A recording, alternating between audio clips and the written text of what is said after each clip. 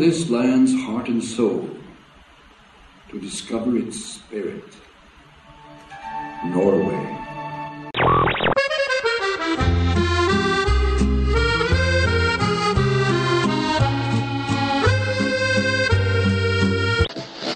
Hey, it looks like the storm is finally letting up. Well, maybe the Sunday drivers have come out hunting for gas. Ain't many folks can pay no 18 cents a gallon. WDW Radio, your information station. Hello, my friends, and welcome to the WDW Radio Show, your Walt Disney World information station. I am your host, Lou Mongello, and this is show number 421 for the week of September 27th, 2015. I am here to help you have the best possible Disney vacation experience and bring you a little bit of Disney magic wherever you are, whether you love the secrets, stories, histories, details, top ends. There's something here for you. You can find everything over at WDWRadio.com, including our blog, live broadcasts every Wednesday night, special events, books, audio tours, and more. So Epcot is celebrating its 20th anniversary of the annual Epcot International Food and Wine Festival, the most wonderful time of the year, and with nearly 40 destinations offering classic favorites and some fresh twists, the event is bigger, better, and more appetizing than ever. So this week, please join me as I wander, or waddle, around the World Showcase Promenade and through some new locations in Future World as we sample and review what's new and delicious at this year's event. I'll then have the answer to our last Walt Disney World trivia question of the week and pose a new challenge for your chance to win a Disney prize package. Then stay tuned to the end of the show for more updates and information about upcoming meets of the month and your voicemails. So sit back, relax, and enjoy this week's episode of the WDW Radio Show.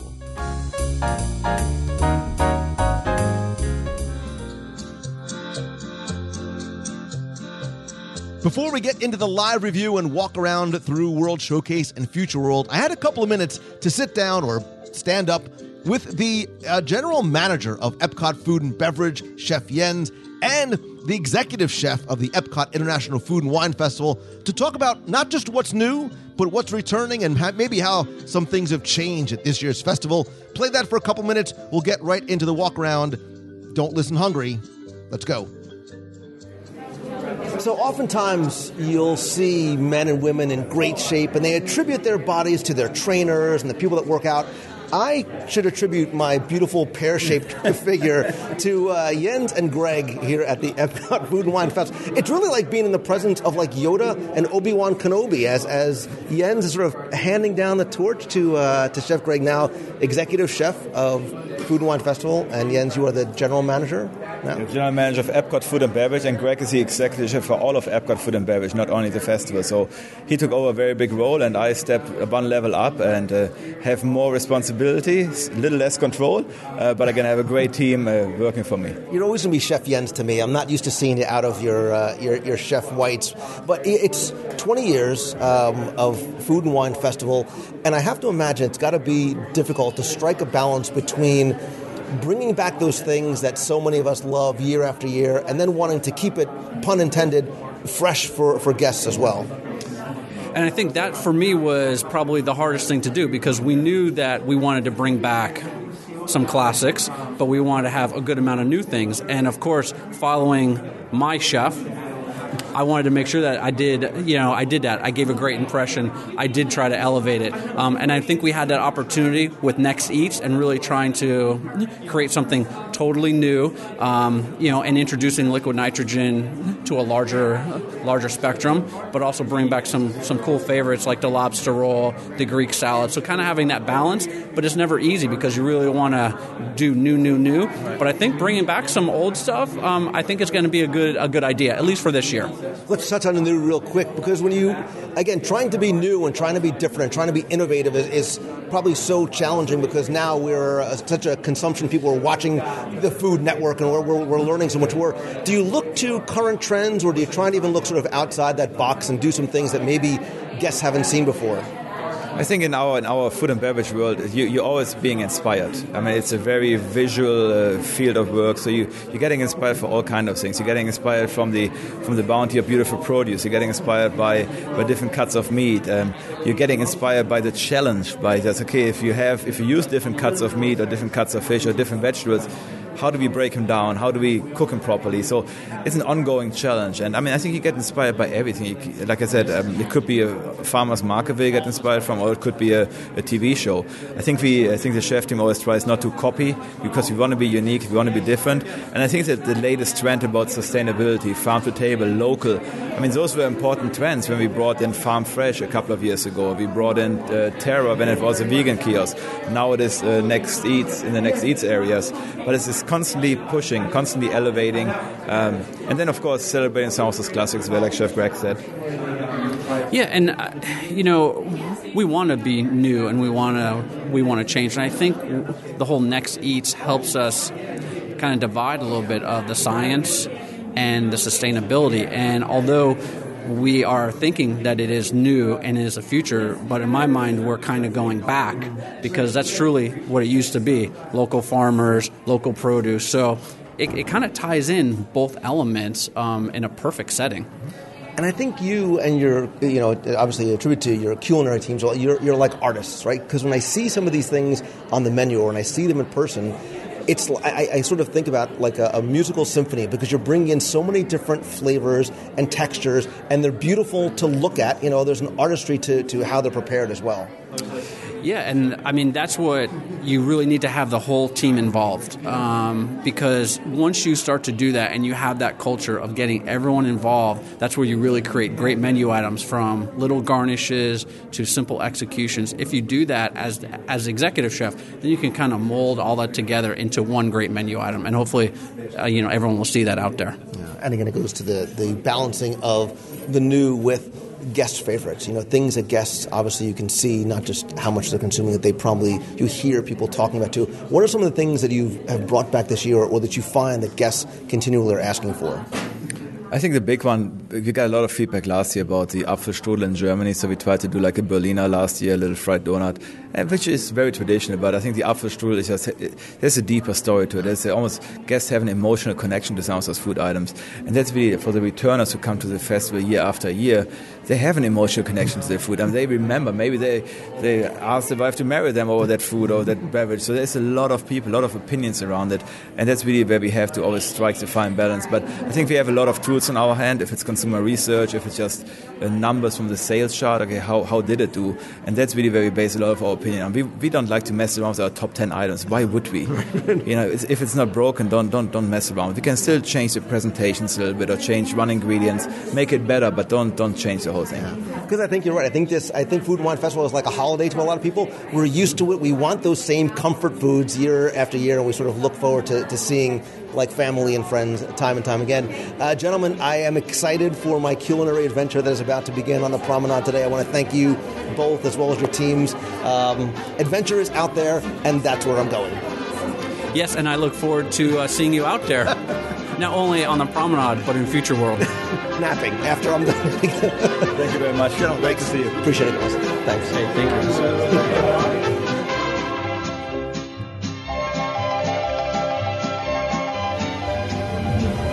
I have said time and time again that fall at Walt Disney World really is the most wonderful time of year.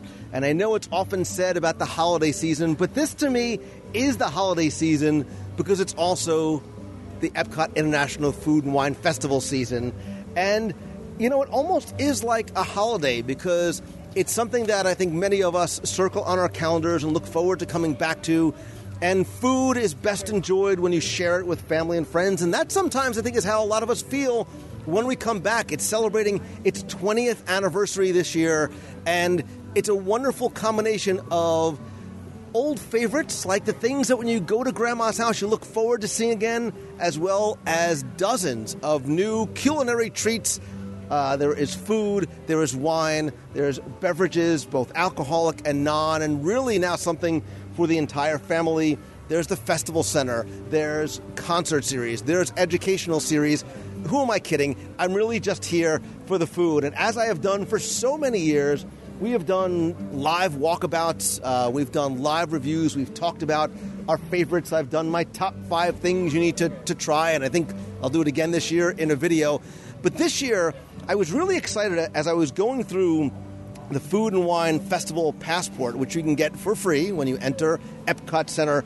And it really highlights not just all of the things that you can try, but I was excited to see how many new things are on the menu. And I spoke with the executive manager, Chef Jens, as well as the executive chef, Kevin, about that sort of balance of old and new. So I thought this year we'd do something a little bit different. We're going to wander World Showcase and Future World, because now it's sort of bled over with the Chew Lab and the Chew Experience into Future World, and talk about some of the new things that you can find during this year's 20th annual Epcot International Food and Wine Festival. As I said, food is best enjoyed when it is shared with friends, and today I am joined by 2 friends who I've known for a while. One we met and we shared food last night, and new friends to the show.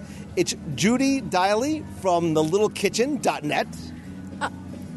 Hey guys, how you doing? Don't be shy. Sorry. You're such a food person. Like, this is right in your wheel. Julie Diley. You said Judy. I said Judy? Wow, whatever. Stupid Judy, stupid energy. See, you make me nervous. I'm excited for food with lovely ladies. You know, I'm really excited for the food too. And it sounds so cheesy, but it really is. Like, was that an intentional pun that it's cheesy? No, yeah. Oh, yeah, that was good. Because actually I was looking at the loaded mac and cheese. That's like my favorite this year. And I'm excited to try all the new stuff and just like kind of gorge myself. Kind of sad, right? And that's why I like you, because that's how you roll. And that's what we did last night, right? Yes. That's where I met you. You're Suzanne. Oh, my God, I just forgot your last name again. It's Vasic. Yes, it is. Yes, and you're Coco Kitchen. Coco Cooks. Coco Kitchen. Oh, gosh. All right, CocoCooks.com. Yes. And at Coco Cooks everywhere. Yes. Welcome. Thank you. And so let's take a quick step back in time, because last night, speaking of engorging ourselves, the reason why we're all wearing stretchy pants today is because we tried the very first Rockin' Burger block party at the Festival Center, where within an hour's time we sampled all 16 of the different burgers and many of the beverages as well. What do you guys think of that? That's pretty amazing. Andrew Zimmern was there and you interviewed him, which was awesome. And he was joking around saying there were 70 burgers. It felt like we had 70 burgers. Yeah, we had the first 2 were our favorites. It was the PB&J turkey burger, and it had cheddar cheese and bacon on it, and I think that's what it was. It was the bacon and the peanut butter and jelly. I was making fun of the turkey part, because I thought, this is a burger event. Why are we having turkey burgers? It feels too healthy, but it was amazing. And then the other one was the Asian cheeseburger with some amazing cheese on it, and it served with a kimchi slaw. It was out of this world. Wait, but then we were sort of making fun of, and we almost walked by the finger foods, and then we had the cheeseburger egg roll, which tasted like a Big Mac. It was amazing. It was a Big Mac in an egg roll. I don't know how they did it. They're geniuses. And like fried Big Mac. Like, does it get any better or maybe worse for you than that? But that was surprising. And so this is something new that they're trying this year. They're doing one event per month, September, October, and November. I have a feeling this event is going to kill it and be back next year. And if you're listening to this, whether it's 2015 or sometime in the future, if this event is still going on, I highly recommend it. It's probably $90, $95, somewhere around there, but there was great entertainment, unlimited food, a wide variety of wines, paired liquors, craft beers, non-alcoholic beverages. That was a really good time. Like, I had a blast. And it's air-conditioned, which, unlike today, it's air-conditioned. If they could only air-condition Epcot Center in the middle of September for food and wine, that would make it perfect. So true. We were joking. I was joking with you saying that we're going to be complaining about the heat. But we're going to... A lot of great food with a side of heat, right? Last night we had the meat sweats. Today we're also going to have the meat sweats coupled with the regular sweats. But that's, listen, the heat sweats and the meat sweats. I like it. But listen, is there any place else on the planet that you'd rather be other than right out here right now? Like, it's a beautiful day. It is really the first weekend, so in typical Epcot fashion, it's relatively crowded and will continue to get that way. But what I think we're going to do is, as we've done in the past, we're going to wander through or by or into many of the different marketplaces, and we'll sample when we can some of the new flavors. I actually got to sit with Chef Kevin, who went through my passport and marked off all of the new items as well as some returning favorites as well. And something new this year, I said how, wandering the promenade is normally how we do it, but now it's sort of bled over into Future World, and we're at the Chew section, right? Based on the ABC television show The Chew, there's Sustainable Chew and the Chew Labs, both of which are located in between the Imagination Pavilion, and you can hear the Intervention Plaza fountain behind us. And everything here is new, inspired by the Chew. So for food at the Sustainable Chew, they've got pork spare ribs with red wine, fennel, and cheesy mascarpone cheese. Grits, sorry. I say mascarpone that way, that's because that's how Giada says it. And who doesn't love Giada?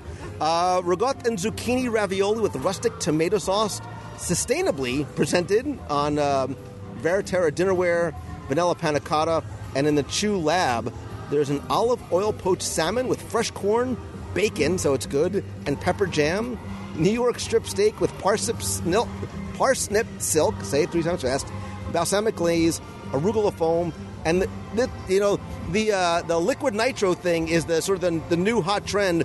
Liquid nitro chocolate almond truffle with warm whiskey caramel. What out of any of those sort of makes your ears perk? I'm really interested in the ravioli with the rustic tomato sauce. And we tried the spare ribs just recently, and they are amazing. Yeah, the cheesy mascarpone grits. Mascarpone? Is that how you say it? Mascarpone. Got to add a lot of extra. Mascarpone grits. Because anything cheesy with grits, I'm on board. So.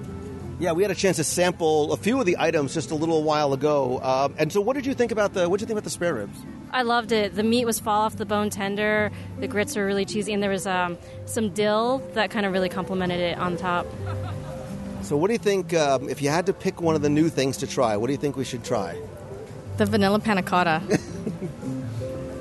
And you want the ravioli? Yes. All right, so let's go to Sustainable Chew, and we'll have to give them a sample. We're obviously armed with our gift cards loaded up. It makes it so much easier when you've got your gift card or your magic band right on your wrist. It also saves time and from you having to fumble with credit cards.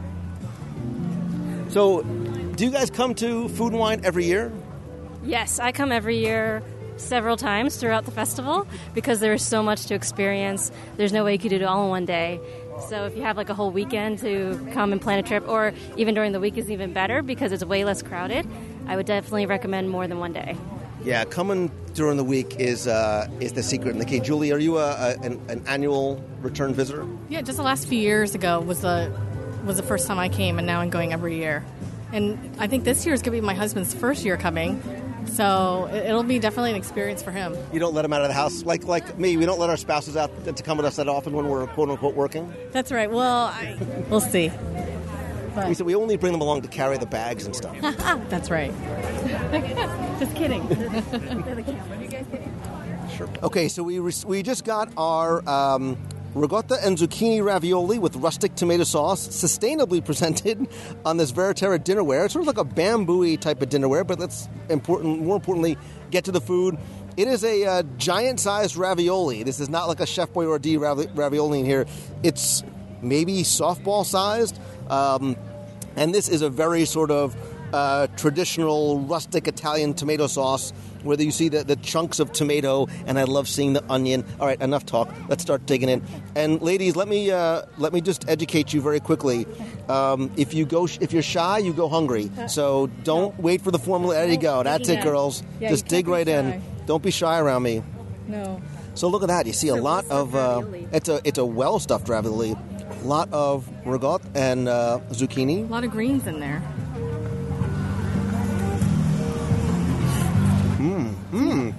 It's like shredded zucchini, looks like. Yeah, it is. Like matchstick, kind of. Looks good. Mind you, we all just took 15 minutes taking pictures of the food before we dug into it, but it's so hot out, it stays warm. It's really fresh tasting and not too heavy. Like you would think with the cheese, that would be like really heavy. But I think the zucchini lightens it up a lot. And the pasta is like cooked perfect. Yeah, and to your point, I was afraid it might have been sort of a very heavy ravioli, and you eat one, you're like, "Ay," but it's not. It's very, very light. And I don't normally like. I like my tomato sauce a little bit thicker than this.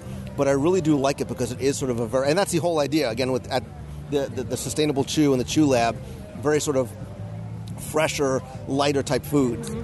No, I agree. I like the chunkiness of the tomatoes sauce, too. Yeah, and because there's vegetables in it, it's healthy. So it's a health food. So the vanilla panna cotta, fresh figs, and the pistachio brittle. I'm digging that little pistachio brittle up there on top. We got to dig into this one relatively quickly because it's 137 degrees outside. So, ladies, I'm going to let you go first. I was just going to say, it is. So is there like a fresh fig jam or something, too? It's that fig right on top. Fig on top. No, but look, there's a little jam or... Yeah, this may be a fig flavored. Oh, yeah, that's what I was wondering. Just take a little bite. And it's in sort of a shot glass type, maybe in a 3-inch shot glass. Gelée layers are flavored with fig. Ooh, the gelée layers. Look at you. You wouldn't have gotten that from me by myself. I'm a food person. Pistachio brittle. I don't really like brittle, and that's really good. I just wish it was bigger, that's all. It was really good. Ooh. Yeah. And it's gluten-free. I wasn't expecting that. I don't know why I was expecting something a little bit different in terms of consistency. It's very airy. Like, it's super, super light. It sort of disappears on your tongue. You can see the bits of vanilla bean in the panna It's got cotta. the consistency of like ricotta. Yeah. Is that how you say it? How But Italians say but it? a very thin, light, and it's sweet, but not overly sweet. I like that. It's nice on a hot day like this because it's cold. It's not too heavy. Yep, I recommend both of these.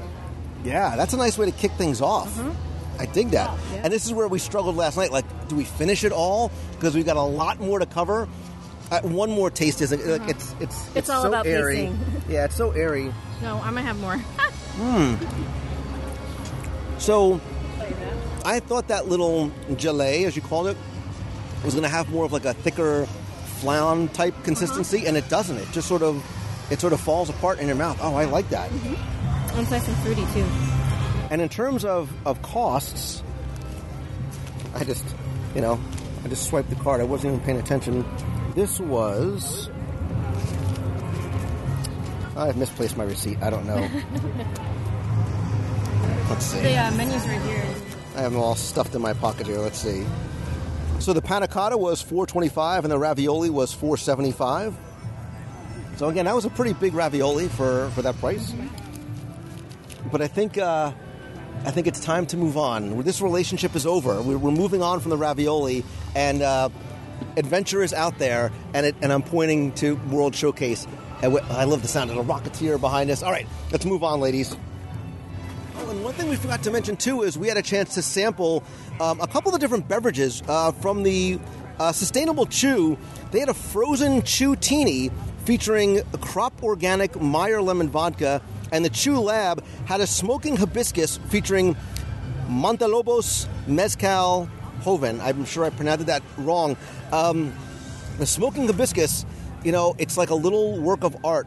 It comes in sort of a brandy snifter type glass, and it literally is smoking. They use, again, that liquid nitrogen and a frozen hibiscus flower in there.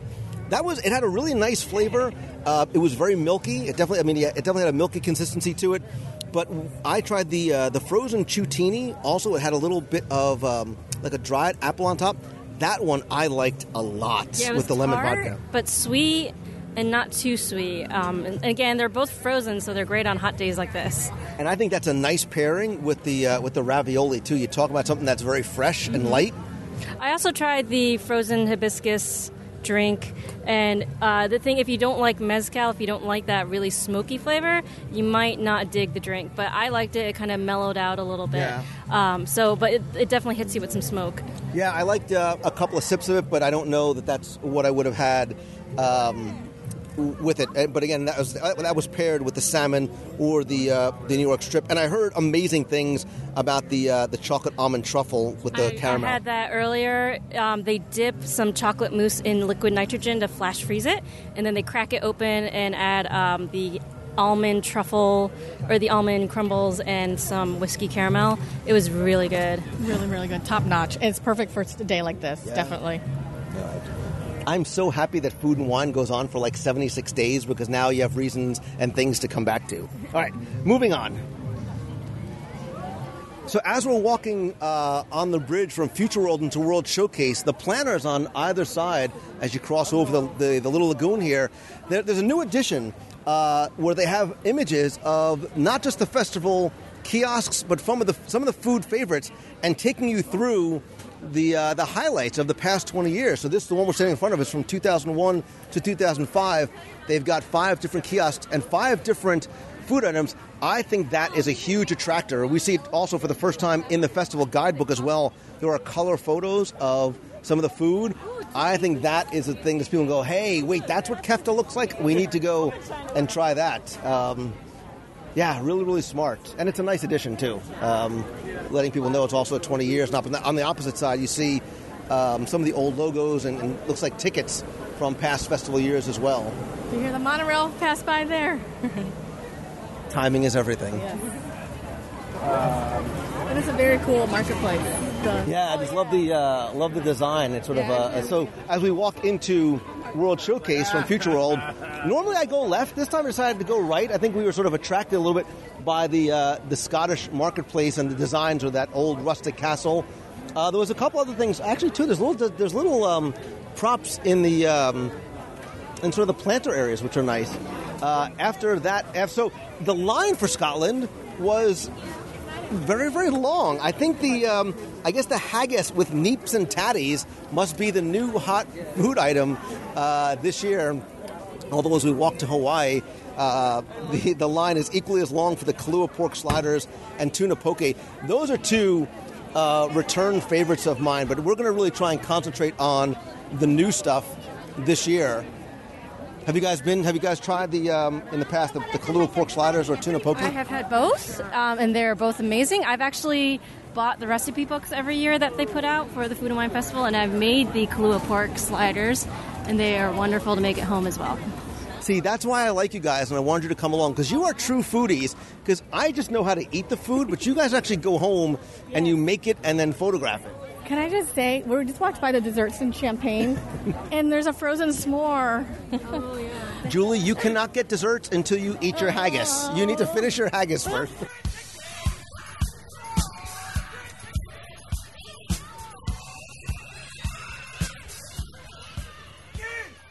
I want to say off camera, but off sound, I said, I'm not trying the haggis. But you know what? I'm a foodie. I have to try at least one bite of everything. So I'm going to try it, take one for the team. We'll see. Yeah, we're going to come back. I think we should come back and try the haggis just because we have to. So just past the desserts and champagne, and we're going to try and come back to it because there's a lot new. Actually, almost everything is new. The Belgian chocolate seashell truffles are a return item, but the chocolate cherry explosion, the strawberry basil champagne toast, the orange blossom brewery toasted coconut porter float with caramel ice cream, OMG, and the cream soda float with caramel ice cream. What the what? I have to go. Those are all brand new this year. We'll come back after we have a little... I'm more of a savory than a sweet guy. But the Dominican Republic is new / back. I think it was introduced in 2007, but is back again this year. There's a lechon asado, a roasted pork with mango, pickled red onions, and avocado. But we actually had a chance to try the soufflé de yuca, the yuca soufflé with grilled cheese. Did you had a try? I got to try that soufflé. It was good. Yuca is a root, kind of similar to a potato a little bit. I like the soufflé, and I really like that kind of salty cheese that was on top. That was nice. Did you get a chance? Did you try it? I didn't get to try it. Oh, I love grilled cheese. I love grilled cheese. Oh, Not my like God. grilled cheese sandwich, but like cheese that you can't eat unless you cook it. It's so good. So and good. You're right. And I like it. I'm a savory person, so it's not a very deep, flavorful kind of dish, but I did like the simplicity and the saltiness of it and the richness of the creaminess of the cheese. Like, I like that one. Actually, I like that one a lot. It was really good. And the cheese isn't the kind of cheese that melts. It holds its shape after you cook it. Yeah, it's a very sort of, like you said, that yuca root is sort of, it's like very dense. It doesn't have a lot of like exploding flavors to it, but I think the saltiness and the cheesiness, like, that's all good right there. Yes, I agree. What I wanted to do, though, is I wanted to go past Dominican Republic and go around. There's the walkway in between World Showcase and Future World that takes you over to the by the Imagination Pavilion.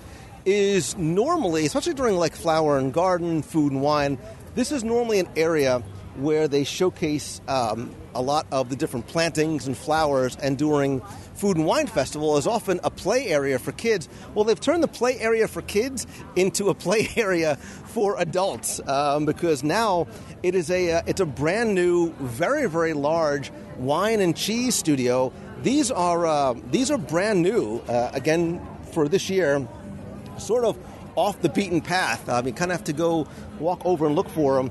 And the cheese studio has a trio of artisan cheeses, as well as a sweet goat cheese panna cotta with guava gelée. I just learned that word today. And a return favorite is the cheese fondue with sourdough bread. Come on. And over at the wine studio, they also there have a trio of artisan cheeses, and then probably 8 or 9 different samplings of wine as well. Are you, like, I'm a cheese guy. Like, I love, and I've really come, as I've gotten older, much older, learned to appreciate the different types of cheeses. And one of the best meals I ever had was at Remy, the French restaurant on the Disney Fantasy. And for dessert, they brought out this huge, I mean, it was 12, 13 different cheeses, not as something that normally we in the U.S. has an appetizer, but they had as desserts. Yeah, that's a European thing. To bring out a little cheese course right before dessert. And I don't know if, I think maybe that is normally usually their dessert. But yeah, talking about cheese and how much you love it, I love it probably even more. I actually have this nightmare scenario where if I ever become allergic to cheese or dairy, that I will, I don't know what I'll do. It's all over. Yeah. That's why I don't go to the doctor. I don't want to know if there's anything wrong. I'm just going to keep living my life in complete ignorance. But I've also come to learn and appreciate, I am not a wine snob. I mean, I don't know a lot about wines, but I've come to appreciate the importance of a good pairing of wine and cheese and how it completely changes the flavor. So I think this is another one of those places that it's a very good sort of educational opportunity. I agree. Wine and cheese are a classic combination, and you're right. Certain wines and cheeses, when they go together, really bring out the flavors of each individual item. And I love what they did out here. The decor here, I mean, I want these decorations, and I don't even know what those are called. These like a trellis. Yeah, big trellis, but they're really big. It's not like a 1D like trellis though. It's like a really, like, there's 3 big ones with lights on them. There's this beautiful display of upside down recycled wine glasses and wine bottles. I'm sorry, and really, really well done. Really pretty here. Tables for people to put their glasses down and drink. They look like countertop tables. Look at them. Yeah, there's lots of counters. There's lots of individual tables. There's also like plantings of grapes and things. And there's a display. Let's take a quick walk back of it. They're trying to make it feel like you're in a vineyard. And that's exactly sort of the sense that you get. And here is a display with red and white showing you the different colors of red and white wines, from the clears to the yellows and golds, of the whites and the pinks and the salmons and the ruby, and then understanding, the difference between a Pinot and a Zinfandel, which, many people go to a restaurant and they see all those things and they don't know. It's a very simple, but I think important kind of educational opportunity, giving you the basics of wines and pairing them with cheeses. Yeah, I like this chart. They have colors of all the different types of wines, and they show you like exactly how dark they should look, and it goes from lightest all the way to the deepest purple. And you're right. I would love to come back here. My favorite time at Walt Disney World is at dusk. Like, imagine it's a little bit cooler, maybe like 50 degrees cooler, and coming out here at dusk with some friends or a spouse or a loved one or whatever it may be, and getting some wine and cheese and just standing at one of these tables and enjoying like this music. Night. Oh, like this is nice. Like this is a nice evening right here. Yeah, I wish my backyard looked like this. Filled with people and yes, and I would take these trellises and just put them in my backyard too, as well. Yeah, like the exposed wire light bulbs and stuff hanging down. I mean, obviously we're doing this in the middle of the afternoon, but I want to come back here one evening. I think this is a really, really, really nice addition to the promenade and to the festival. Yeah, I do agree. I miss the kids area because I have a 6-year-old son, but this will be a really nice place for people to hang out. Can we talk about the cronut? Yeah, how can we not? Wait a minute. How can you not talk about the cronut? We have 3 of them. So I always get it with ice cream, vanilla ice cream on top. I love it. And what I love about the cronut is I can get it, they do promote it as part of the festival, but you can get it year-round here at the refreshment port right up front. So you load up on your dessert and then go around the world and eat and drink. I never even thought about having it with ice cream. I just have it au naturel. You can get it with chocolate ice cream too, or swirled.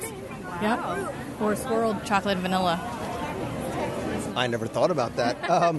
But the refreshment port here, in addition to the cronut, also has special festival offerings. I remember last year they had a sort of a pineapple lanai marketplace kiosk. A lot of those things are in here now, so they have they've got some fried chicken bites and things like that. But they do have the Dole Whip with or without rum, and they also have the dragonberry slushy. But as we were walking in, we were commenting. We saw it as we were by Scotland. You can see it, Dominican Republic, even Greece.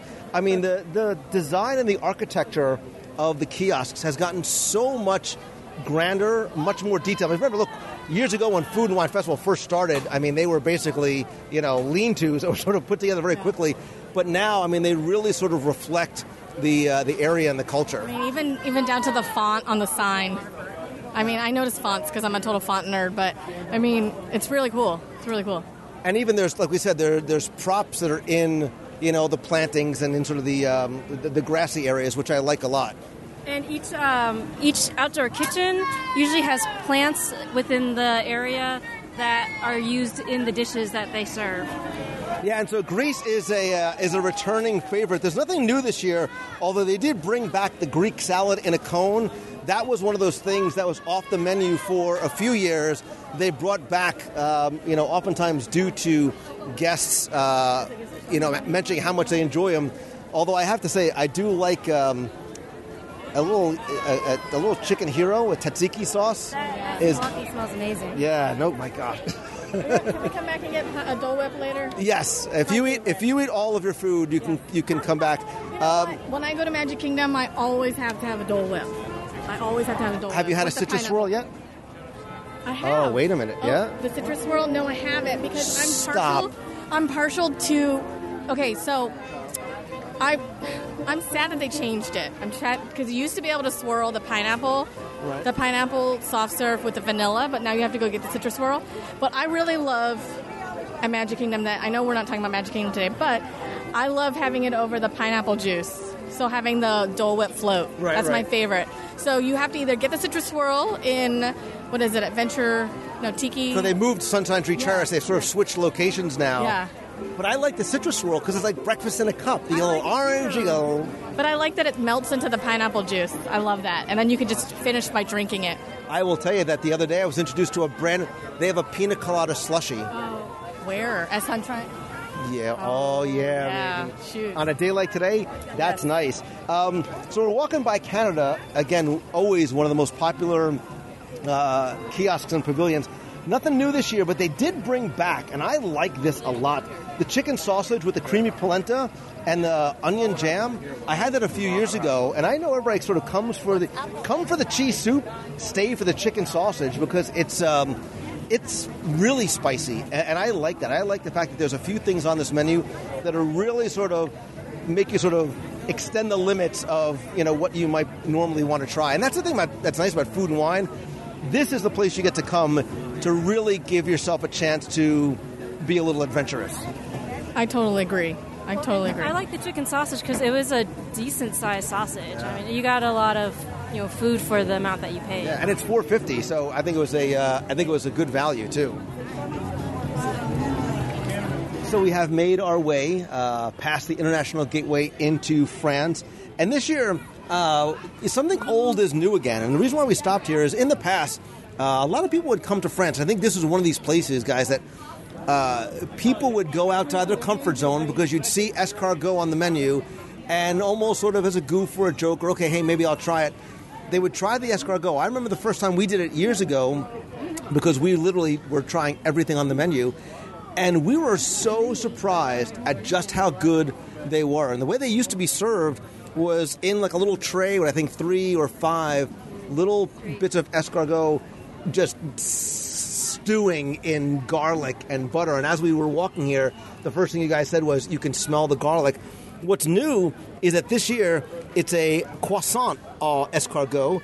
It's an escargot croissant with garlic and parsley, and same thing. You could smell it as soon as you came in. And Julie, you were cutting it because we have to share. And the first thing you said was you were surprised at how soft it was. Yeah, because usually, inside a croissant, it's soft and buttery, but the outside's usually a little crispy. And I thought, looking at it, it looked like it's nice and brown buttery. I thought it was going to be crispy, but it's super soft looking. It's got the garlic and parsley. It looks like garlic scape on the top. I mean, it looks like it's just like spread full of garlic. It's amazing. Well, I noticed I love the color, right? Because you get sort of all the variations from the light and that just a little bit of the crisp and the crunch on the end. Like, I am just excited to dig in because you could, like you said, it's oozing butter. So I think we need to talk less. You ladies first. You guys pick your pieces. Good, because I was on this guy right here.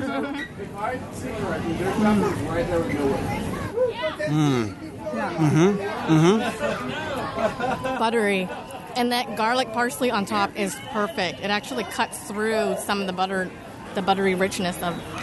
Yeah, and you still get the flakiness from the croissant, and it's very nicely brown. So, like you said, just vibrant colors. It's great.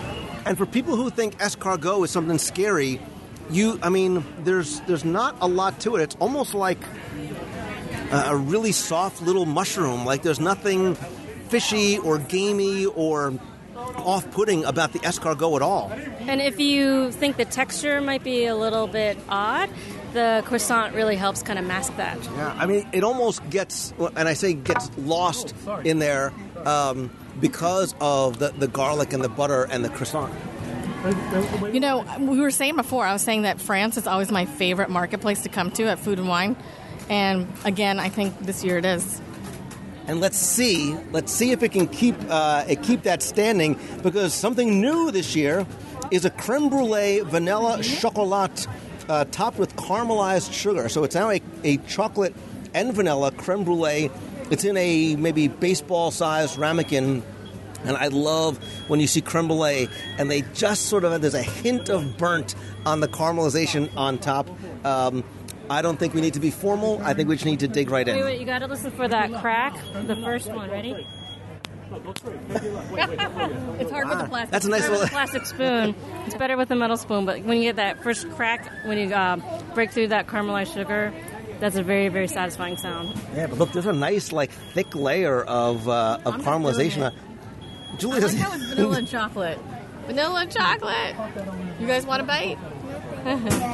Yes. I heard it. Oh, look at that. Oh, my God, look at that. Wait a minute. It looks like a s'more almost. Yes. It is. Really creamy. I am not normally a creme brulee person. I'm more of a savory than I am a sweet.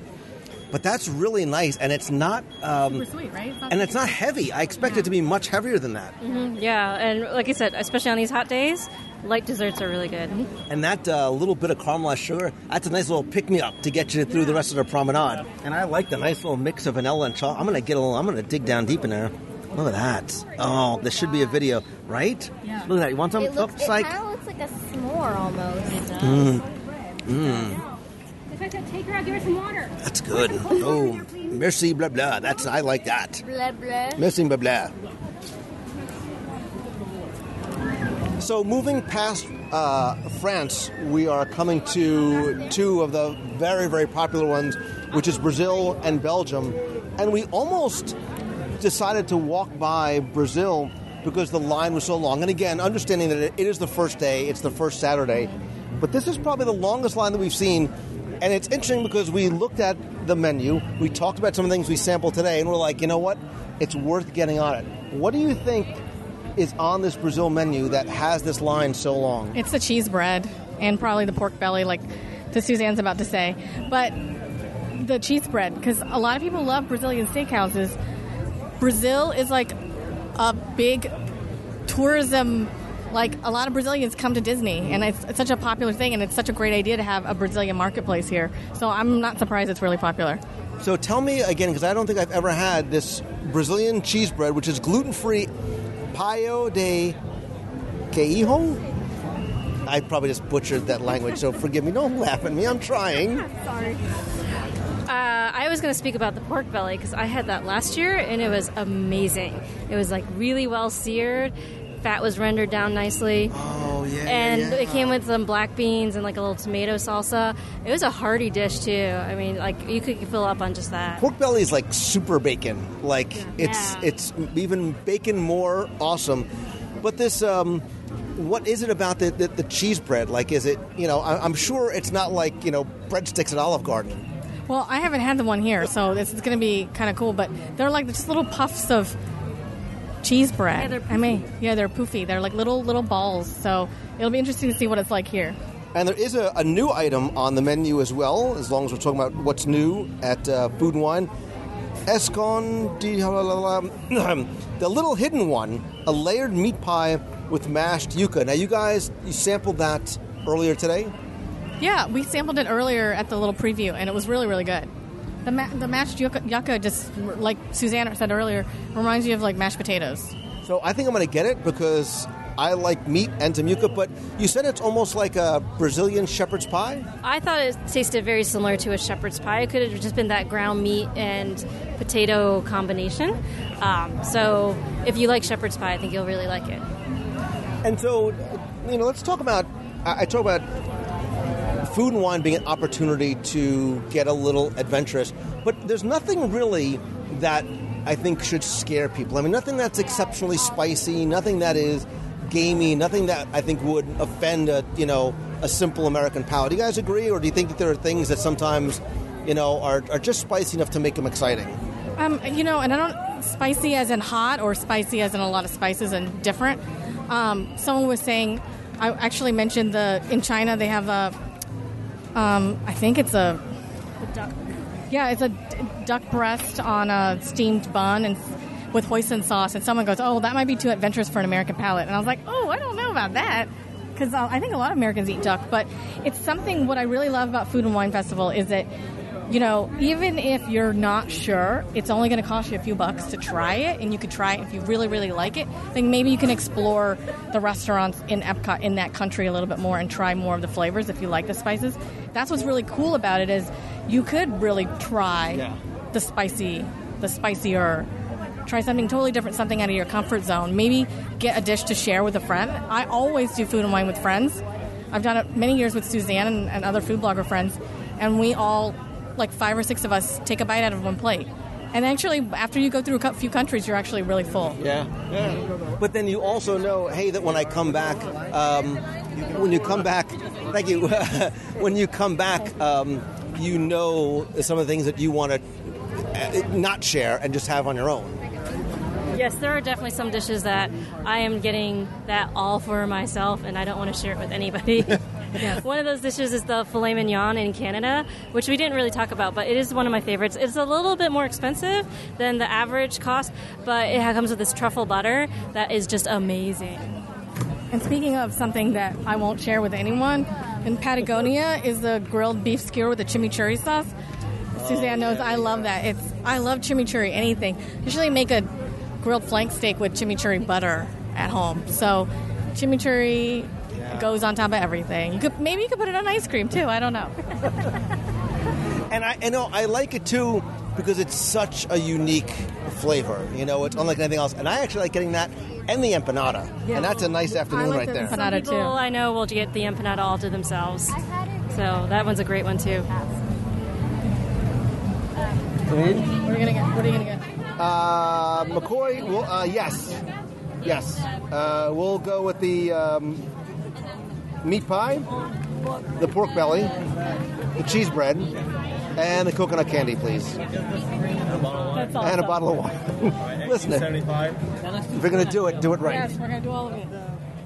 So as we picked up our food, the smell that was coming out, I can see it's like an olfactory weenie. Like it's a thing that draws you in. And Julia, you're portioning up the cheese bread. That looks so good. She's going, maybe we should have gotten 2 instead, even though we got 1 of everything. Yeah, because it comes with 2 and there's 3 of us. So we have to fight for the last piece. No, I'm just kidding. We all looked at as soon as you said it, we all looked at each other like, all right, who's not getting the extra one? No, it's so cheesy. It's so oozy and. Listen, we're all friends here. Put the fork and spoon down. Just break them apart using your fingers. We're all. No, I'm like all about portioning it out super even. I'm going to cut it in half, both of them, and then I'm going to cut it into the fourth piece into 3. No, just don't worry. My dad always said, whoever cuts, the other guy chooses. Oh. So you split, I choose first. Okay. But it doesn't matter because it's all pretty even. And so this is I should have asked how to pronounce it, Paio de Queijo? I don't know. Forgive me. It's Brazilian cheese bread, and they're maybe about the size, a little larger, say, than golf balls. Yeah, they're bigger than the ones that I'm used to at like a Brazilian steakhouse. Are they usually smaller? Yeah, they're smaller. All right, you got to stop. You're killing me. I got to just eat one. I have to. Take it. Oh, and they just came out too. They're real. Yeah. Oh, wow, they're really warm. warm. I saw them take it off the baking sheet and put it into the little tray for them to serve it. Oh, yeah. It's almost like I should have filmed that little action. Right. And as if it couldn't get any perfect, it just got overcast. We're getting a nice breeze, so it'll cool down. I hope that doesn't mean it's rain. Very cheesy. Very cheesy. Oh, man. We just lost our napkins. But So, we're happy for the breeze. What kind of cheese do you like? Or what kind of cheese do you think that is, or analogize it to a common cheese? I don't know. When I started looking up recipes, because after I had it the first time at a restaurant, I was looking around, and some people use provolone in the middle. I can see that. It tastes a little bit actually like American cheese.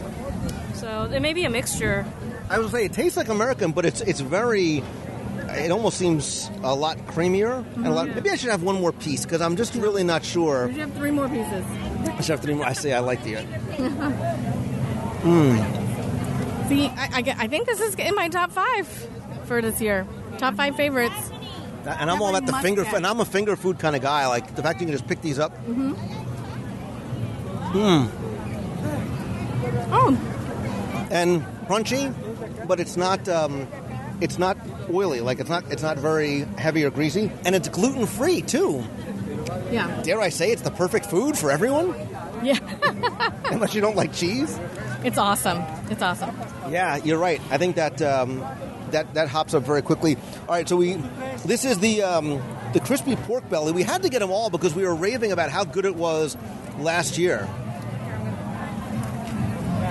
Oh, I'm so excited. Oh, and I love black beans.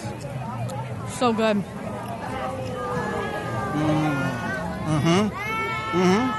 It's really crispy. Really crispy. And you don't really need a knife to eat it. It's so tender.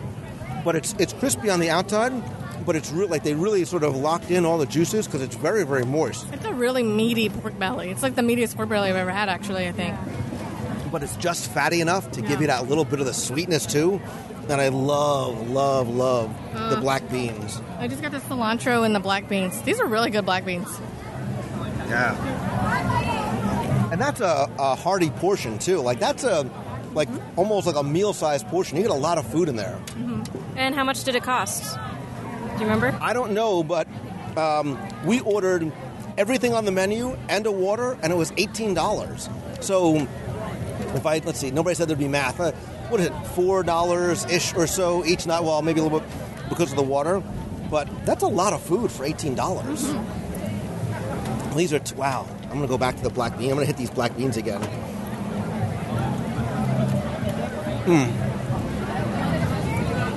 And what even makes this more romantic is that we're eating it on top of a garbage can, because that's how we roll. Look, nobody wants... You guys are being elegant and dainty. I couldn't touch that. Go ahead. I'm pointing at it. There's one last piece of cheese bread. I'm like, who's going to get it? I'm saving space because I know there's more food coming up. No, you guys just know whoever grabs that to be like, I can't believe Lou grabbed the last piece of cheese bread. What kind of host is he? That's what we're going to do. Now I'm going to cut it in half. Because Suzanne said she doesn't want it, so I'm going to split it with Lou. It is that good, you guys. It is so good. Yeah, that is really... Oh, just stop it, Julia. You're killing me. Just give me this. Oh.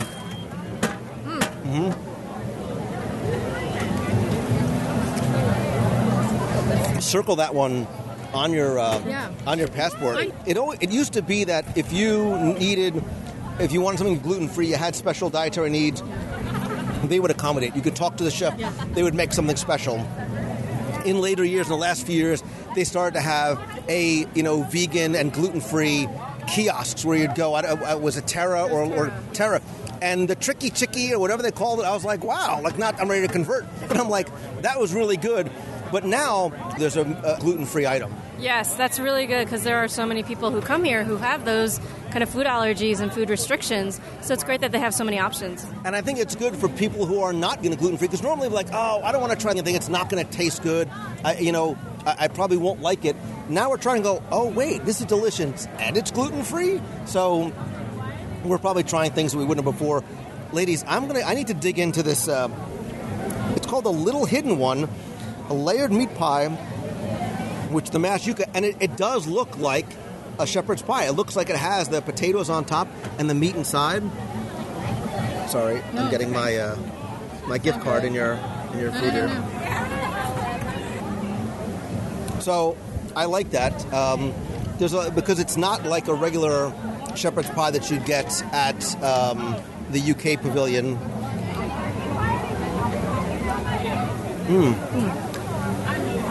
The flavor of the meat is very different. There's some other type of spice in there. I like that a lot. Yeah. For lack of a better term, I would almost sort of compare it to like a taco style meat as opposed to the meat that you'd get like in a shepherd's pie. Yeah, that's true. It looks like there may be some kind of a tomato product in there, giving it kind of a reddish tint. I got some beans. I thought I got some beans in there too. All right, let's move on quickly to dessert because we have a lot more to cover today. So this is this Brazilian candy. It's sort of like it looks like a little snowball. Looks kind of like a haystack. It's like a haystack of coconut. Is it very sweet? Mm-hmm. It's very sweet. It tastes like coconut and sugar in it. But I love coconut. I do too. Like I would like that and a little cup of coffee. Mm-hmm. Oh, wow, I'm seeing a big line here for Belgium. Gee, I wonder why. Belgium is one of the most popular booths. It's one of the most popular booths ever since it first started, like about 3 or 4 years ago. I've seen them. They have 4 waffle makers going at all times, and they're just cranking out those waffles. And we had it before. They're so good. Look, I cannot get away from the Belgian waffle with berry compote and whipped cream, which is vegetarian. But they also have one with the warm chocolate ganache and whipped cream. And this is one I think throws people off. They have a potato and leek waffle with beer braised beef and smoked Gouda cream. It sounds like it shouldn't be a good combination of sweet and savory, but it absolutely works. And that I think is one of the hidden gems in the menu because I think we all go for the berry waffle.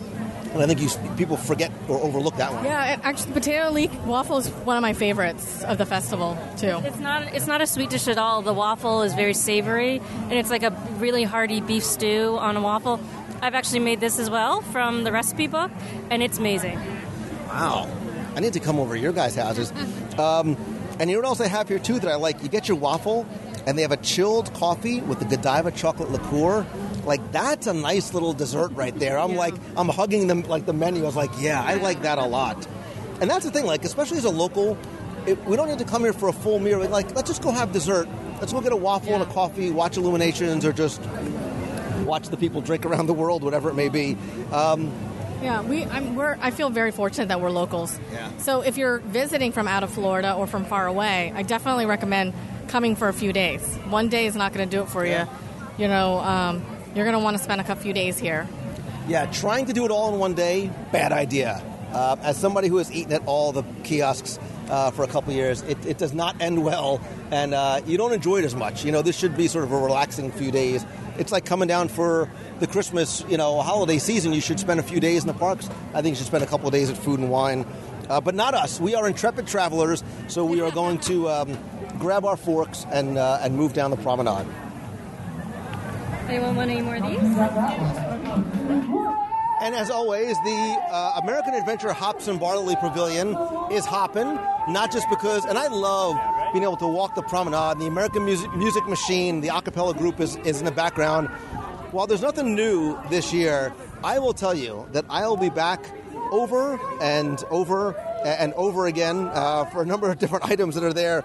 But the lobster roll is one of those old favorites that was back. And I remember a couple years ago when I was here, I was really pleasantly surprised at just how big of a chunk of lobster you got for it. But people are already lining up for the concert tonight. And that's another thing that's nice, too, about Food and Wine Festival is, you sort of take your time wandering throughout the day, and then you get some entertainment at night. Wait, what is this? We're at the Joffrey's Espresso Coffee and Pastries. There's a passport specialty beverage, the Frozen Strawberry Lemon Sunset. Frozen strawberry and lemon topped with Grey Goose vodka. So it's healthy because it's fruit. It's strawberry and lemon, right? It's like a fruit drink. And the fact that it has a little bit of Grey Goose on top just adds a nice little bit of punch to it. And it's two-toned, so you get two It's a pretty colors. drink, too. It is very pretty. And it is outside the American Garden Theater. And that's the thing, too. A lot of these little kiosks have sort of specialty things. I wonder if they do a non-alcoholic version of that, because that looks... I'm sure you can get the frozen strawberry and lemon. Fife and Drum has an ice cream sundae with Ghirardelli chocolate sauce. And yeah, this is the American Adventure coffee cart. And it's in the book, so you can actually get a stamp here. Oh, cool.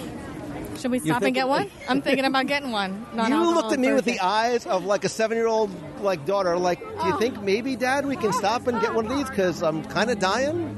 Yeah. They also have some fall-themed drinks in the middle. Oh, a harvest latte, a pumpkin pie latte, and a hot apple cider tea. That's going to be delicious in like November, December, not today. So we just made our way past and through, really, Italy, Poland, and Germany, kind of the big three for a lot of people. But there's nothing really new in any of those. In Italy, they have the ravioli a caprese, the basically chicken marsala, and a chocolate-covered cannoli, which we said we may need to go back for. Poland, once again, has the kielbasi and potato pierogies, which are phenomenal, and the sauerkraut pierogies with pork goulash. I do love me a good pierogi. I do too. I make my own pierogies. You make your own pierogies? I make my own pierogies. When are we coming over? Christmas Eve. It's a Polish tradition, so I'm busy. I grew up in a Polish household, so I make my own pierogies for Christmas Eve. Wow. Do you like with the onions? Yeah, onions, butter. We usually have a sauerkraut filling. Can we do like a pre-Christmas There'll be leftovers, so after Christmas you're welcome to come over. I come over after Christmas. And Germany has the pasta gratin with ham and cheese, the bratwurst in a pretzel roll. Anything is good in a pretzel roll. And there's nothing new, but something old is new again. The apple strudel with vanilla sauce is back. And according to Chef, by very popular demand, the apple strudel has returned. Africa at the Outpost has that Berber-style tenderloin tips with onions, jalapeno, tomato, and pop, which is very, very good. And something new this year is buttered chicken with micro cilantro and naan bread. Now, we didn't try it, but I wonder how similar that might be to something that you can find either at Sanaa or even, believe it or not, at Art of Animation, which has one of the best food courts anywhere. They have a phenomenal buttered chicken with naan bread there. And we were concerned when we came to South Korea. They have the bulgogi barbecue short ribs with the kimchi, which is back. That left for a year or so. Roasted pork lettuce wraps with kimchi slaw, and the vegan. This one's vegan Korean barbecue with steamed rice and cucumber kimchi. But we were like, OMG, where's the spicy hot dog? They've actually moved it here to the refreshment cool post. So that is the section of the Outpost where you can get the frozen Cokes. That's where you can find the spicy hot dog, as well as the Mango Star with African Star rum, and the frozen brown elephant. What? What is that? What is that? I don't know, but I'm wondering, do we need to sort of circle back? Yeah, I think we need to sort of circle. You can't see frozen. Let's talk about the big 800-pound frozen brown elephant in the room and figure out what it is. Oh, that's a nice-looking water. So intrepid researchers that we are, we had to get online to find out what a frozen brown elephant is through the process of deduction. We figured it was probably a frozen Coke and something, and I think we've determined that it is some type of rum, possibly a creamy liqueur. The creamy liqueur, African-inspired rum. It's definitely creamy. It's sweet. Yeah, you can see it up at the top. The rum is really nice, too. Right, so obviously we had to get one, so all right, hold on. Yeah, it's really good, isn't it? Oh, it's like It's like a frozen Coke, like ice cream, like float thing with a little bit of a a kick at the end. Yeah, it's almost like a Coke float with some alcohol. Yeah, it's very creamy. Actually, better than a Coke float, though. Better. Because it has the alcohol in it? Is that what Yeah, you're I don't know if it's the creamy liqueur, I think. Yeah, I think so.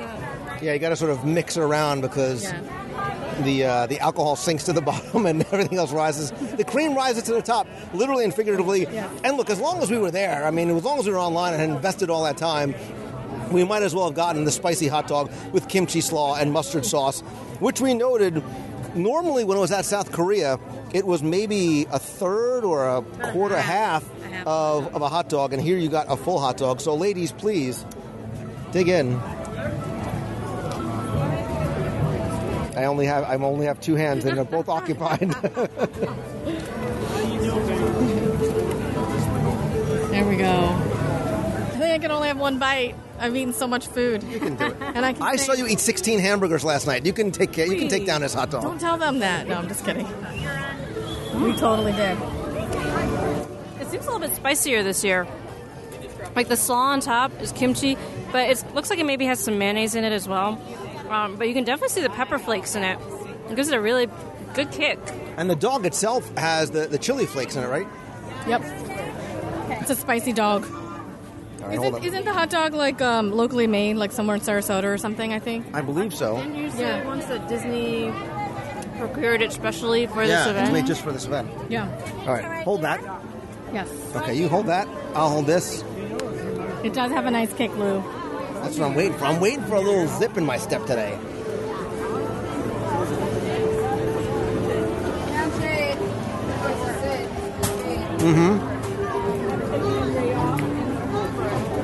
I could get the heat right on the front of the tongue, right? A nice little crunch on the casing. Yeah.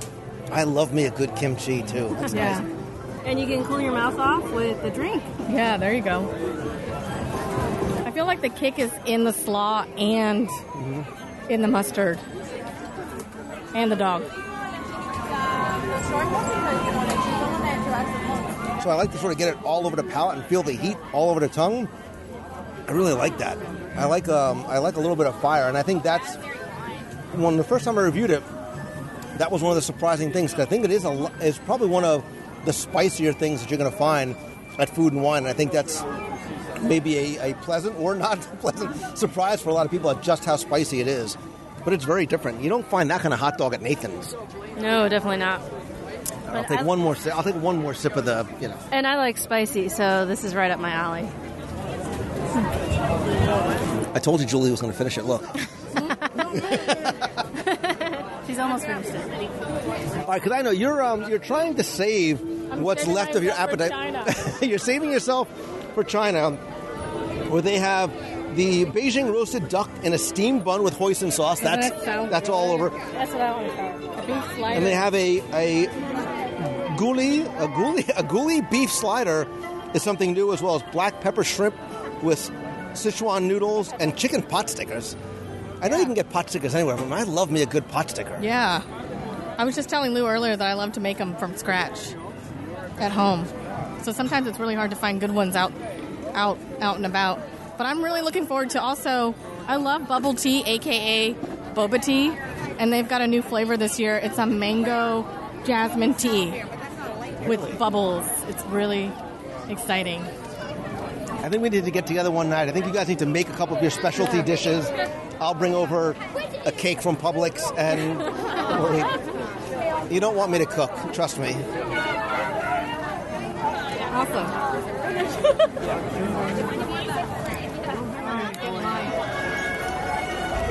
So as you can tell by the background music, we have made it into China. And once again, we ordered pretty much everything on the menu and then some. We have the roasted duck in a steamed bun with hoisin sauce. As soon as that came out, Julie, the first thing you were like was, oh my God, like that's just beautiful to look at. I love steamed buns, hoisin sauce and everything, but roast duck is like my favorite. And there's a lot of duck in there, and you can even see, you can see the crispiness on the outside, and what looks to be like nearly, if not almost sort of raw onions. Yeah, I think is it shaved onions? Shaved green, maybe spring onions? That looks so good. Oh, wait, we're right get a Could be. Well, listen, I'm not going to be shy. I'm just going to go grab one and dig in. Oh my gosh, I'm going to make a mess. That's why we have napkins. Which one are you going to grab? I'm going to do the middle one. But...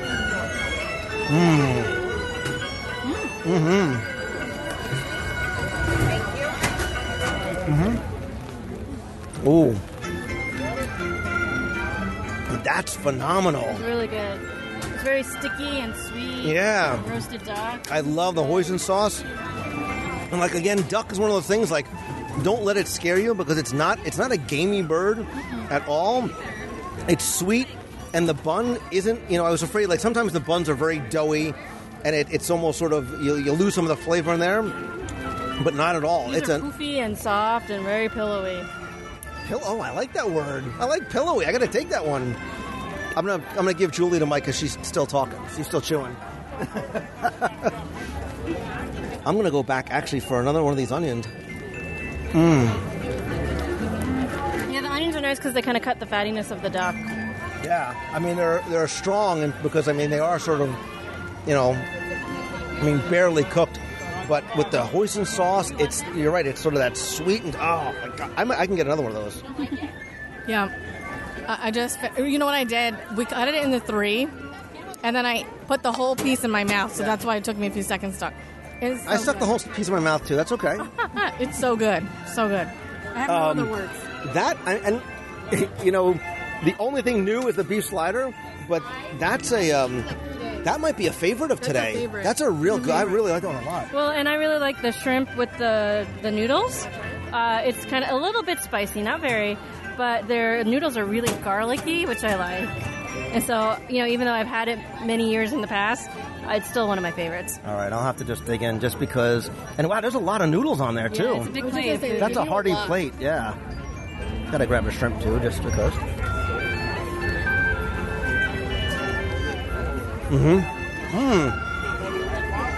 Oh, I like the pepper. It's got a really, really, really peppery flavor. Oh, I like that a lot. And again, once again, we're eating on a garbage can too. Yeah. Black pepper shrimp with Sichuan noodles, and you can see again like those chili flakes and you see probably the pepper flakes on the shrimp as well. Yeah, there's maybe 4, 5, 6 shrimp in there. I keep eating the noodles. I'm so full, but I keep eating the noodles. I love noodles, like noodles and rice. If it's a carbohydrate, chances are I like it. Did you guys try the Gaiuli beef slider? The beef slider, yeah, it's good. It's well seasoned. Curtis even tried a little bit of it. You try that yet? Very good. Did you all have a piece? What did you say? Is that one for me? Really good, isn't it? The beef is really tender. Cut really thin and the sauce is it's a really sweet sauce. It's a really sweet. I was gonna say almost like a teriyaki-ish kind of sauce, but there's a nice sweetness to it. But the meat too, it's lean, but there's a little bit of fat on there, so you get a little bit of sweetness in the meat too. And the pot stickers, and we obviously got pot stickers too. I like all. I can come back. I would come back and get all 3 of these. Yeah, they're good.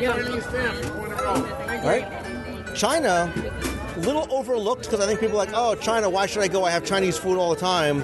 But these are items that you probably won't find on your regular Chinese menu. I'm chewing a piece of boba. And the boba tea is really good too. I like the big boba pearls. Yeah, we also got 2 of the, what do we get? The mango jasmine tea with the bubbles, and there's like giant bubbles of like tapioca at the bottom. Okay. So it's a big tapioca, and what you do is you get a thick straw. We were talking about this earlier, how I'm obsessed with boba, or some people call it bubble tea. You get a big straw, and you suck up the tea along with the tapioca bubbles. And what you do is when they come in your mouth, you got to be careful not to choke on them, but then you chew on them. Like I chew on them like gummy bears. So it's like a little nice treat. I'm obsessed with them. I actually even make boba drinks at home. Yeah, this is really good. I'm happy we stopped for the new item and sampled some of the other traditional items as well.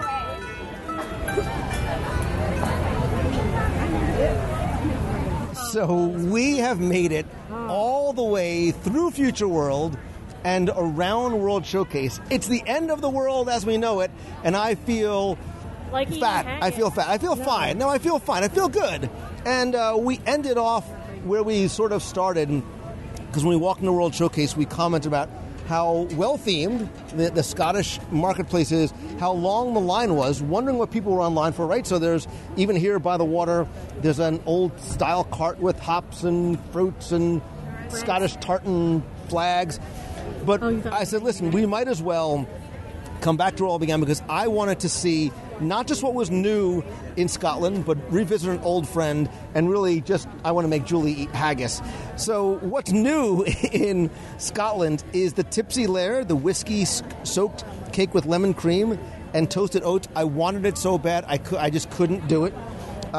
We had to get the seared sea scallop with spinach cheddar grits and crispy bacon, because it had cheddar grits and crispy bacon. Yeah. And I think we really need to try the haggis with neeps and tatties, because I don't know what a neep and tatty or haggis is, but it's traditional haggis. Now, last year they had a vegetarian haggis, sort of faux haggis. I don't know what it was made of, but I liked it. It was sort of like a fake meat. You're looking here, shaking your head like no. So there's some things I will say no to. You are the food person. Yeah. What is traditional haggis made from? It's intestine from a sheep, I believe, or cow. I can't remember. But there was probably a more delicate way to explain that than just calling it the intestines. Yeah. But I guess it is what it is. That's exactly what it is. They take some of the innards, they cook them up, and then they stuff it inside the intestine. And because my mom is from Scottish descent, so I remember her describing it to us, and we had never tried it. I had been to Scotland once, and I tried vegetarian haggis, and it was really good. Had lots of lentils and stuff in it, but it wasn't real haggis. So this is actually my very first time trying. And so that's what it was last year. I was like, hey, this is vegetarian haggis. How different could it be than the real thing? So is this like traditional Scottish comfort food? I'm not even sure. Let's just say yes. Sure looks interesting. So it's got rutabaga and mashed potatoes. And it does look sort of like a ground beef and little lentil-y thing. It's kind of grainy. Julie's just shaking her head. I'm going to get a little bit of everything on there. I really like the mashed potatoes.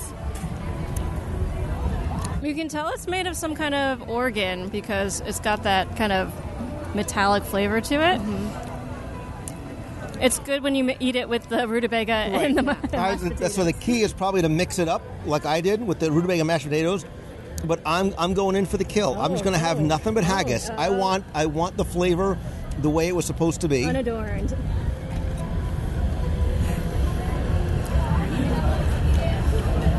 There's nothing like haggis, right? Baby, there ain't nothing like a good...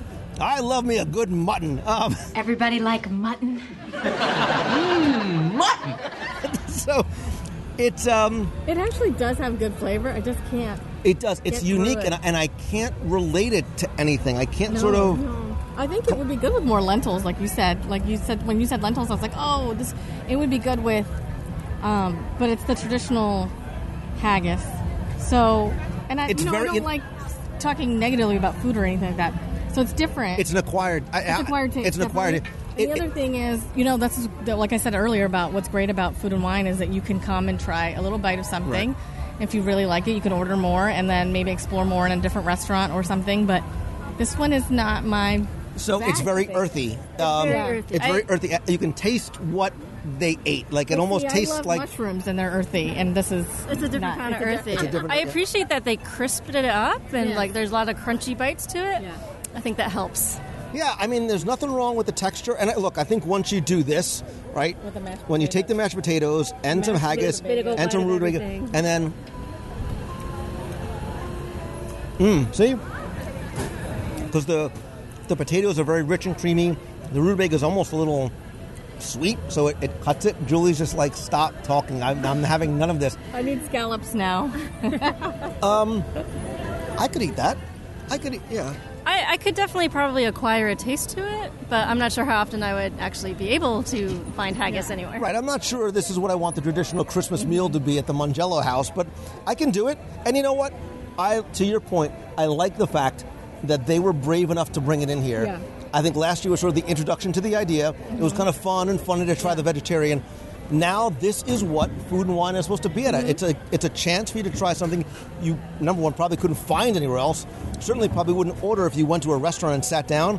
But if you want to spend $4 or $5 and try it out, you might be surprised. And at least you can say, you know what? I tried it once. Great. Yeah, that's a great opportunity to do that. I mean, look, I said to him the other night, I'm like, like Andrew Zimmern, I think that you should try everything at least once. Yes. I prefer the things that go in my mouth to not actually be moving. That's where he sort of goes on the broader end of the spectrum. But I could at least now say that I tried haggis. Exactly. But if you don't have some scallops with bacon and stuff, you're gonna seize up. So dig in. Don't be shy. There's a lot of bacon. There's a lot of bacon. It was like they knew we were coming. And I want to get down into that spinach cheddar gratin too. Mm-hmm. So a little bit of bacon. Oh, that's really good. A little bit of the gratin, right? A little bit of the scallop on the end there. It's really smoky tasting. Mm-hmm. I guess it's from the bacon. Yeah, I like the spinach gratin because it's like spinach dip. Really creamy. You're right. The bacon is it's very different. It's super, super smoky. Yeah. I wonder if they use like a smoky cheese or something too, like maybe a smoky cheddar, because even the gratin is smoky.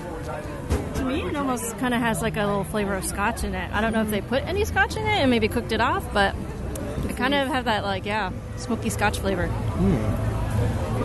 I didn't know I would like creamy spinach, but I think it's the cheddar in there too. Yeah, you like your cheese. I've learned that in the last 2 days. You put cheese on anything, and chances are you'll eat it. Yes, exactly. You get a little cheddar on this haggis, and then no. Oh yeah, if they put bacon and cheddar on the haggis, maybe I'll eat it. Anything to sort of mask it on the actual haggisness of the haggis, you would do it. And it's so funny because I'm thinking about that and like saying, when we had is it Peking? No, it was a Beijing duck. On the steamed bun. I'm sure a lot of people are like, I can't have duck. So I feel like there's going to be something that everyone's going to be like, oh, I don't know if I could try that. But you should just definitely at least take one bite. You never know if you'll like it, and at least you could say you tried it, right? And I think that's what I like about the menu this year is that there are some things on the broader end of the spectrum, whether it's duck or haggis or something that you might not want to normally try. This is the place and the way to do it, and I'm happy that they've sort of in my mind, they've expanded some of those offerings to be a little bit more daring and put some things that, look, they're not going to sell 10 million haggises over Food and Wine Festival, but they're going to introduce people to it, and I think that's the goal. Believe it or not, we have been walking and talking and eating for 5+ hours. We tried to concentrate on just the new things, and we didn't even get to eat them all, believe it or not. Partially because we ate a lot, partially because we just didn't have time. We missed the seared venison loin with wild mushroom marsala sauce and kumud. We were kind of disappointed because we wanted to try that one. To try it, yep. But time was of the essence. Yeah. And in Australia, we actually did try the sweet and spicy bushberry shrimp with pineapple, pepper, onions, and snap peas. You had that early this morning. Yeah, it was really nice. I actually... I'm really interested actually to explore Australian cuisine a little bit more because it seemed like it had like some Asian influence with the sweet and sour. The sweet and spiciness because it had bushberries, pineapple, pepper and onions, and snap peas. It was really, really, really good. I was surprised because when I first tried it, it was, and it's funny you said the sort of the Asian thing because you got a little bit of that sweetness on the front, and then all of a sudden, as it finished, you got a little bit of spice. I was like, hey, I kind of like this. And because it had vegetables and fruit in it, I thought it obviously is healthy. It definitely felt healthier. I have also had the lamb chop from Australia, and one year I had it, the potato crunchies that are on it were like salt and vinegar potato chips, which were really good. So if they're doing it like that again, I will definitely make sure I have one. Yeah. Well, and as we've been talking and finishing up the recording, the whole time Julie's been going, well, I'm coming back later and we'll get this, and I'm coming back later and we'll get that. So what do you think was maybe your overall either favorite dish or favorite marketplace on, I can't even say the promenade anymore because obviously there's all the Chew-inspired stuff in Future World. Oh, gosh. I have 3 of them. So I always love France. I always talk about France because they always have a really great dessert. So that chocolate and vanilla creme brulee and the escargot in a croissant. Like, I've never thought of escargot in a croissant with the garlic and the parsley on top. And then, of course, the loaded mac and cheese, I think, is my favorite this year. And then I keep going back to that duck. Yeah. That duck breast on the steamed bun is just so perfect with the hoisin sauce. Those are my favorites. Yeah, I'm definitely with you on the duck. What about you? For me, I really liked the pork spare rib that was at the Sustainable Chew. That was one of the dishes we had earlier today. It was really great. Another one was the crispy pork belly, because just about anything with pork belly is a yes in my book. And one thing I would really like to try is the cheese studio, which we did not get to just because it was so hot at the time. But I love cheese, all different kinds, so I'm really looking forward to trying that selection. Yeah, without sort of going through the book and really thinking on it, the duck stands out to me. Brazil stands out to me. Yes. The croissant with the escargot, again, it's one of the things like, I don't want to try escargot, but it's delicious and it's buttery and crispy and like, that was really, really good. Of course, there's the haggis. It's so funny because before we started today, I thought I had a top 5, and now the top 5 favorites for the year. For this year, and it's been rearranged a little bit now because you just remind me of Brazil and those little cheesy puffy breads. Yeah, the cheese bread. And I think that's the thing, like when you come back and you think that you sort of know the places you want to go, we talk about some of the favorites here. It's nice to know that it is always changing, it is always being updated, and it's a little more to explore and enjoy. And we said it multiple times, if you think you can do it all in one day, you couldn't and you shouldn't. You're going to deprive yourself of a great experience. So what that means, ladies, is that not only am I coming over for the holidays for some of your favorite meals, but we need to come back and casually do this again, maybe in October. One evening, we'll get together, we'll do a little wine, we'll do a little cheese, we'll have a little nosh, it'll be nice. But in the meantime, I would love you, who's listening, to go and visit cococooks.com and thelittlekitchen.net and tell people where they can find you on all the socials. So I'm Julie for The Little Kitchen, and I am at The Little Kitchen. You spell kitchen with Kitch and no E in it on Instagram, Twitter, and Pinterest. Yeah, and just a word of warning, do not, under any circumstances, go to her Instagram account hungry, because it will not end well for you, because you take some beautiful food pictures. And I'm Suzanne of Coco Cooks. That's KOKOCOOKS. And you can find me at Coco Cooks on Instagram, Twitter, Facebook. And I just joined Periscope, but I'm still not quite sure how to use it. So hopefully I'll learn soon. Nice. Well, this has been a lot of fun, guys. You have been amazing, intrepid travelers and troopers today, bearing the heat and my culinary requirements. But this was a lot of fun, and thank you for spending the day with us. Thank you so much. Thank you. It's been really fun. Is it wrong that I'm thinking about dessert? I'm like, I need to finish this off. Right over here. Oh, there is. We can go get a cronut. Oh, a cronut. We could. Wait, no, but I wanted to try that. What was the one you mentioned? The something with caramel. Oh, yeah, the Cream soda float with caramel ice cream. And that's right here, isn't it? Yeah, and I love that s'mores, the frozen s'mores drink at Desserts and Champagne that's coming back this year, and it's really good. I mean, it's on the way out.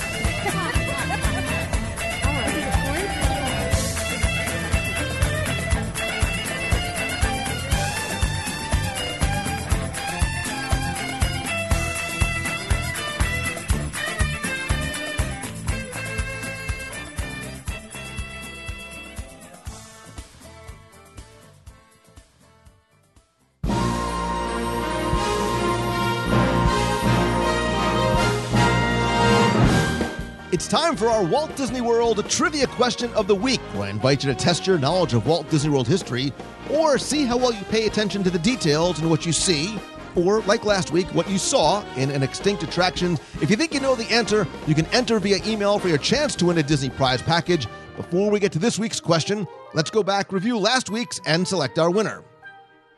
So last week was a detailed look in and out and around Mission Space, and we talked a little bit about the attraction that was its predecessor in that location, which was Horizons. It got me being very nostalgic and led to last week's question, which was to tell me what were the 3 destinations you could choose from as the attraction came to a close.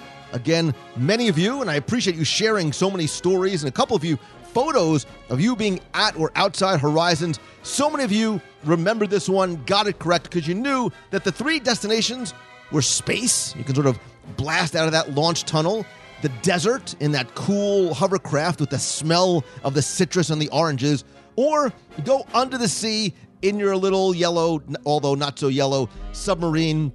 I took all the correct entries, randomly selected one. Again, you were playing for a WDW Radio Magic Band cover and a copy of the 102 Ways to Save Money for and at Walt Disney World book, both of which are available at WDWRadio.com. And last week's winner is A. Datoli. So, A, congratulations. I'll send your package out to you right away.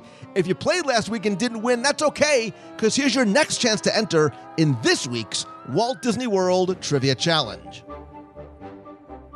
So we're talking about the Food and Wine Festival. You've heard me say it over and over again for years, ad nauseum, that it is my favorite time of the year. And it really started back in 1996. And back in 1997, during the second year of the festival, the planners at Epcot introduced something new. It was called the Grand Tasting, and that continued on for years with that name. But in 2002, they moved it to a new location and renamed it. So your question for me this week is this: what is the Grand Tasting Culinary Extravaganza currently known as? You have until Sunday, October 4th at 11:59 p.m. Come on, this one's easy. You can figure this one out. What is the Grand Tasting now known as? To email your answer to contest@wdwradio.com. I will send you a Magic Band cover, 102 Ways book, and a Tomorrowland audio tour. So good luck and have fun.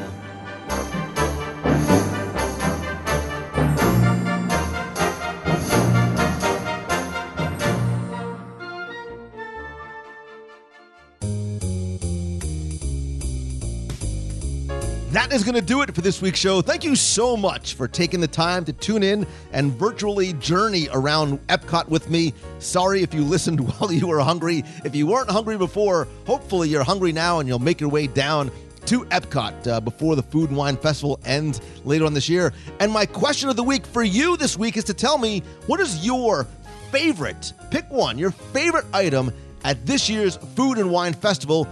There are plenty of ways you can let me know. You can comment over at the show notes over at WDWRadio.com. Just click on this week's podcast, go down to the bottom, leave a comment there. We'll keep the conversation going. Facebook.com/WDWRadio is a great way to have conversation, not just with me, but with other listeners. Or tweet me. I am at Lou Mongello on Twitter. Same thing on Pinterest and Instagram. And my personal profile is obviously Facebook.com/Lou Mongello. Quick thanks, as always, to some new members of the WDW Radio Nation, including Clint Larson, James Garfield, who I don't think is the same James Garfield that was the 20th President of the United States, Justine, Amy Ferguson, and Ashley Deitler. Thank you guys so very much for the love and the friendship and support. And if you want to help the show and get some cool rewards like monthly scavenger hunts, access to our private Facebook group, custom personalized Magic Band covers, t-shirts, logo gear, backpacks, mystery care packages from Walt Disney World, and lots more, you can visit wdwradio.com/support. Also, don't forget to visit the website to check out our blog videos. I just posted a couple of new videos this week, a snack of the week, an interview with Andrew Zimmern, and a recap of the last meet of the month. You can find that over on the blog or youtube.com/WDWRadio. Would love for you to subscribe there. You can also get our free email newsletter. Lots of cool stuff going on the site. And every Wednesday, you can join me at 7:30 p.m. Eastern for WDW Radio Live. Normally, we'll talk about this week's Walt Disney World news and then chat for about an hour or so. You can watch via the mobile app or on your desktop, or better yet, you can also follow me on Periscope. I also do it on Periscope Wednesday nights and do a lot of Periscopes from the parks as well. Really one of the best ways to make sure you get notified of some live broadcasts as they happen. Again, I'm at Lou Mongello on the Scope. The Scope? Who calls it the Scope? If you have a question you want answered on the show, you can email me, lou@wdwradio.com. Call the voicemail at 407-900-9391. You can leave a question, a comment, a hello from the parks, whatever it may be. Great way for you to get on the air. And as much as I love connecting with you online, I believe wholeheartedly that nothing beats a handshake and a hug. I'm a hugger. What can I say? So visit the events page on the site or on Facebook to find out about upcoming meets of the month in Walt Disney World and special events on the road. Our next meet of the month is going to be Saturday, October 10th at Disney's Hollywood Studios, the last day of Mulch, Sweat, and Shears. We will try and catch one of, if not their very last performance at the studios, so maybe meet around 4 o'clock. I'll have further details once I know the exact time and location. But again, that's Saturday, October 10th. Anyone and everyone is welcome. Come by yourself, bring the whole family. It's fun, it's free. I'll have some giveaways, a great way to meet some other listeners as well. Also, look at some of the other events we've got coming up, including our cruise on the Disney Fantasy, February 6th through the 13th. We're going to celebrate our 9th anniversary. And, oh, by the way, it's a Star Wars Day at Sea. We're going to New Orleans later on that month, Chicago in July, and our big e-ticket adventure in and from New York on the Magic to Puerto Rico. Obviously, we're also going to be at all of the Run Disney events. You can come by, join the team, whether you want to run, walk, jog, or just cheer. You can visit www.radio.com/running. And I'm also going to be speaking at a number of conferences and to businesses on the road. So if you visit LouMongello.com, you'll find some other locations I'll be at throughout the year, including I'll be in Fort Lauderdale for TBEX October 28th through 31st. Maybe do a meetup while we are there as well. And if I can help you maybe turn your passion into your profession with some personal mentoring or group coaching and help you sort of do what you love every day, I want to try and see how I can help you get from where you are to where you want to be. Visit LouMongello.com, click on the Work with Lou tab, and let me know how I can help you or come speak to your business or your conference or to your school. Thanks as always to Mouse Fan Travel, my official recommended travel provider, because it's who I use, it's who I love, it's who you should use as well. They will give you a free, no obligation quote no matter what Disney destination you're going to. Incredible service, all at no cost to you. They are mousefantravel.com. And go give some love to little Timmy Foster over at celebrationspress.com. And in return, he will send you Celebrations magazine in print or on digital. And as always, my friends, and you are my friends, whether we have met yet or not, I think that's why I'm so just excited this week. All I ask is that if you like the show, please help spread the word. Let others know about it. I would love it if you took a second and tweeted out that you're listening with a link to this week's show. Better yet, share the link on Facebook and comment there. And also, if you could, take a second, go to iTunes, rate and review the show there. Thanks to you, we have more than 1,000 5-star reviews. Would love to keep them coming. Want to thank some recent reviewers like Todd Popple, Victor Fumis from Brazil, and Zeville Fan. Thank you guys so much for taking the time to do that. If you visit www.radio.com/iTunes, it'll give you a link and instructions on how to do that. And finally, and most importantly, I want to thank you, the one person that's listening. Thank you so much. I know how valuable your time is. It is your most valuable and important commodity. And the fact that you choose to spend and share some of it with me means so much to me, because you allow and empower me to share my passion for Disney with you. And I want you to feel that same way, whether it's about your career or your goal or whatever it may be. So look, while I think that good things, do come to those who wait, and good things are waiting for you ahead, the great things come to those of you that go out and you hustle and you go get them. Because you can dream about your goals all day long, but you're never going to reach them if you don't do something about it. So start today with one small step and commit to taking new steps each and every day. Have faith, and as Walt said, always keep moving forward. Thank you, thank you, thank you. I hope you have the most amazing week ever. So until next time, see ya. Hi, Lou. This is my first time calling. My name is Jennifer Feltman, and also hello to all the WDW radio listeners. I'll be leaving to go to Walt Disney World in a few days now for my 5-year anniversary. My husband proposed to me at France in Epcot 6 years ago, the same weekend we're going for our 5th anniversary this year. I'm so very excited. Anyway, I wanted to say hello and to thank you for creating this wonderful podcast. I have been listening for many years now, and it's a wonderful escape, and it helps with my Disney addiction. I live in Phoenix, Arizona, so I don't get to Walt Disney World as much as I would like. I also have my own podcast called Outlander Music and Mystery, and you've been such an inspiration for me. I created the podcast last year after getting up the courage to do it by listening to you and your podcast. And also because of the way on your podcast how you always talk about pursuing your own dreams and doing what you love every day. I'm still new to podcasting, and I'm learning new things all the time and meeting so many wonderful people. I just wanted to say thank you for being a little spark of hope and positivity. And again, thank you so much. When you wish upon